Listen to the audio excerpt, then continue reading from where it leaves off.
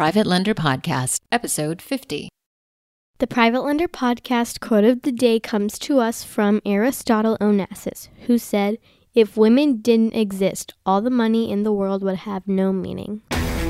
This is the Private Lender Podcast, the show that shares practical advice and know-how for new and seasoned lenders, from private mortgages on single-family houses to joint ventures on commercial projects and beyond. Discover details about investment vehicles that you won't find at your local bank or online broker. Listen and learn from private lenders and real estate investors, as well as from professionals and entrepreneurs, as they share the details, strategies, and the insight that allows for successful and prosperous lending. Now, get ready to increase your ROI. Here's your host, Keith Baker. 27548, she watched, she said, I'll add it up to 0 and nothing in her head.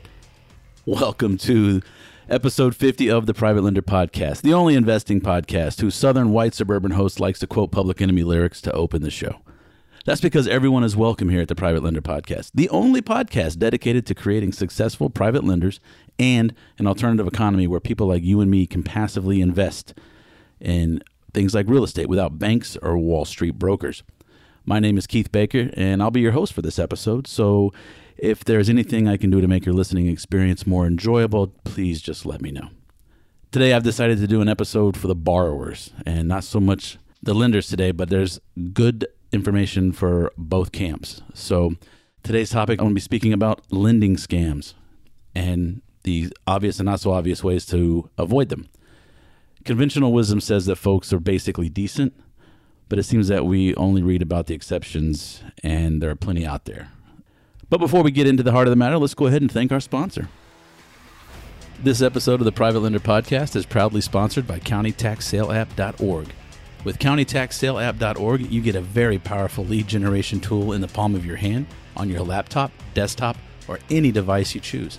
Get real-time alerts for between 300 and 600 properties every month that are coming up for the foreclosure auction in Harris County, Texas, the third largest county in the United States. With this intuitive design and interface, the County Tax Sale app lets you search all properties with highly motivated sellers that are coming up for foreclosure auction. Simply search the map and click on a property to learn important details about that property, such as the address, owner's contact info, minimum bid, and a street view photo. You can save properties to your favorites and contact the sellers directly and receive email and text alerts if one of your favorite properties is redeemed or canceled prior to the auction. You can even listen to Sammy Gupta on episode 28 of this podcast as he discusses all the powerful features and benefits of CountyTaxSaleApp.org. For more information, go to the Private Lender Podcast sponsor page, the show notes page for this episode, or to CountyTaxSaleApp.org. That's CountyTaxSaleApp.org. And I'd like to thank CountyTaxSaleApp.org and 713RIA.com for their continued support of this great experiment called the Private Lender Podcast. Before we get into it today, I do want to have a thank you I'd like to give out to some strangers, to all of the people on United Flight 4703 out of Williston. A couple of days ago, all of you that volunteered to take the voucher and stay the night in a snowstorm and allow the rest of us to take off and get home to our families, I just want to say thank you very, very much, and I hope that you enjoy whatever destination that voucher provides for you.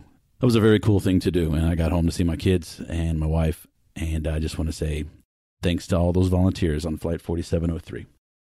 Anyway, okay, so lending scams.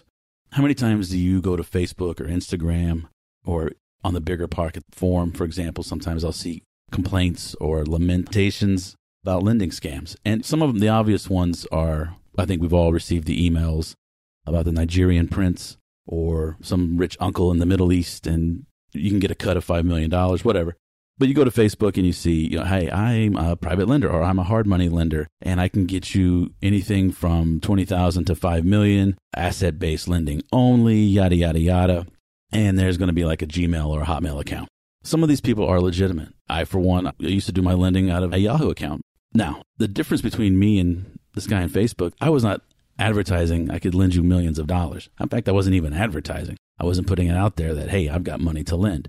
And if someone is going to get a commission and is going to broker a deal and get a commission on $5 million, even if it's only like 1 point, that's enough money to where I'm thinking in my head, you can take that 50 grand, go to GoDaddy and get you a legitimate email address, a company URL and a company email address. And you wouldn't have to rely on Yahoo or Hotmail is one of my favorite ones to see. Not necessarily a dead giveaway, but something to look at. It's something to consider, especially if they're a hard money lender and they're using Hotmail or Gmail. Not to say that some legitimate businesses do use that, and I know some people that still do. However, they do have websites, so they have proper companies, and they have insurance policies in place and employees and things like that. So something to look at. And then, of course, one of my favorite, that generic stock photo of somebody smiling, and they're trying to play it off like it's themselves, and it just reeks much like that email from the Nigerian prince. Yeah, I don't know. There's something that just kind of viscerally hits you, and these are the kind of the obvious ones, I think. You can just tell, if it walks like a duck, it talks like a duck, it smells like a duck, it probably is.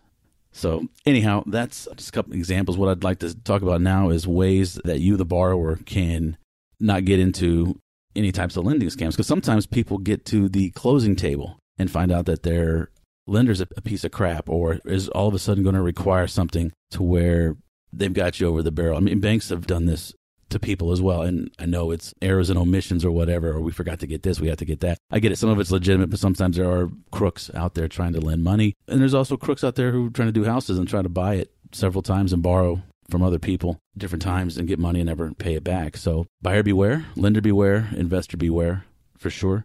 One of the things that I would recommend is that if a lender is asking you for fees up front, that's a red flag. The only fees that you should be paying up front are appraisal fees, perhaps a property inspection, because that's a legitimate expense that is part of the loan, and I require people to pay those services and those documents. However, they don't pay me. They pay the appraiser.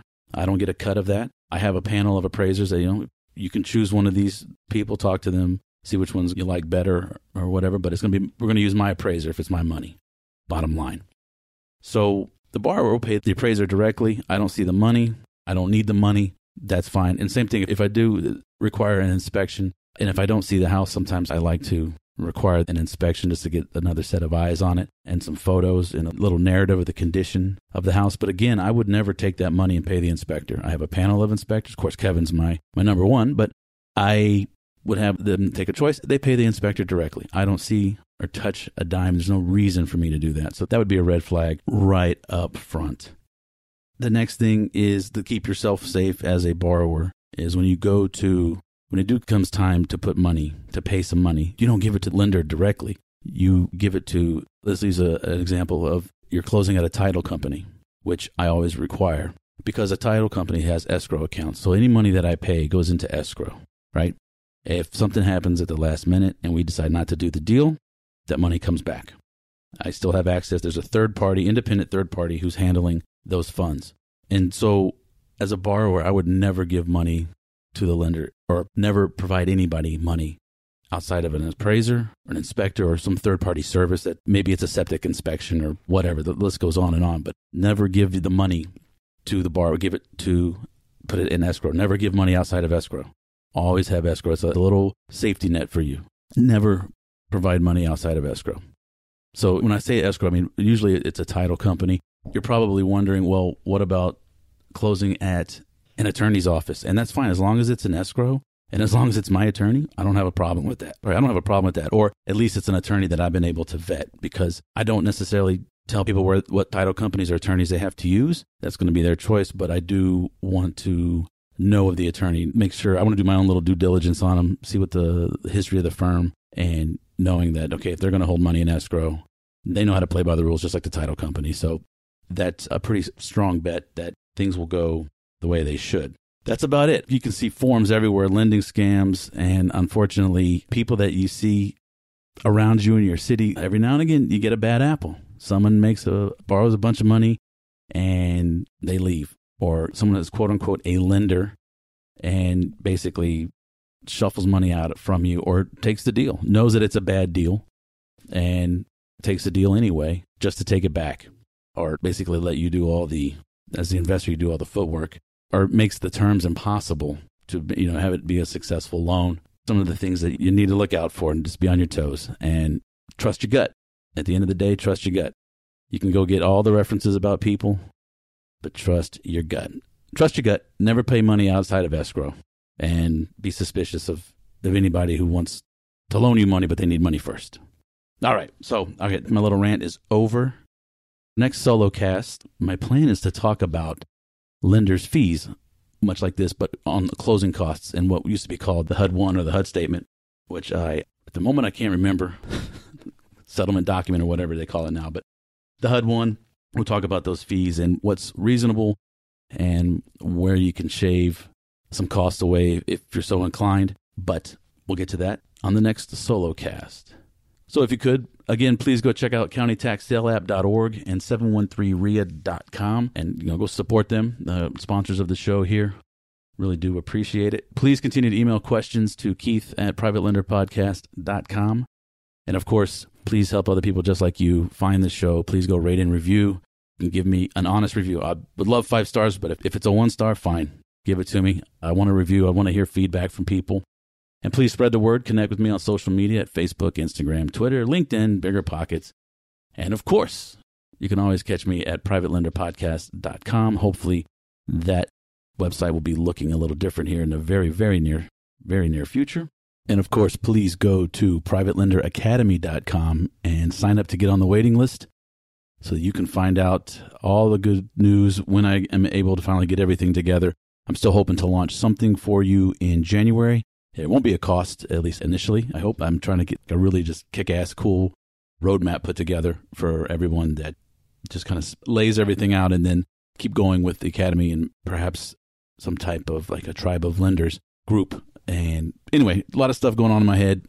So I hope you've enjoyed today's episode. I know I've gone off on a few rants and forgot what I was saying, but I do appreciate you sharing your time with me today. And I wish you happy and prosperous investing and lending. Thanks so much for listening to this episode of Private Lender Podcast with your host, Keith Baker. For more great content and to stay up to date, visit privatelenderpodcast.com. If you enjoyed today's episode, please rate and review, and we'll catch you next time.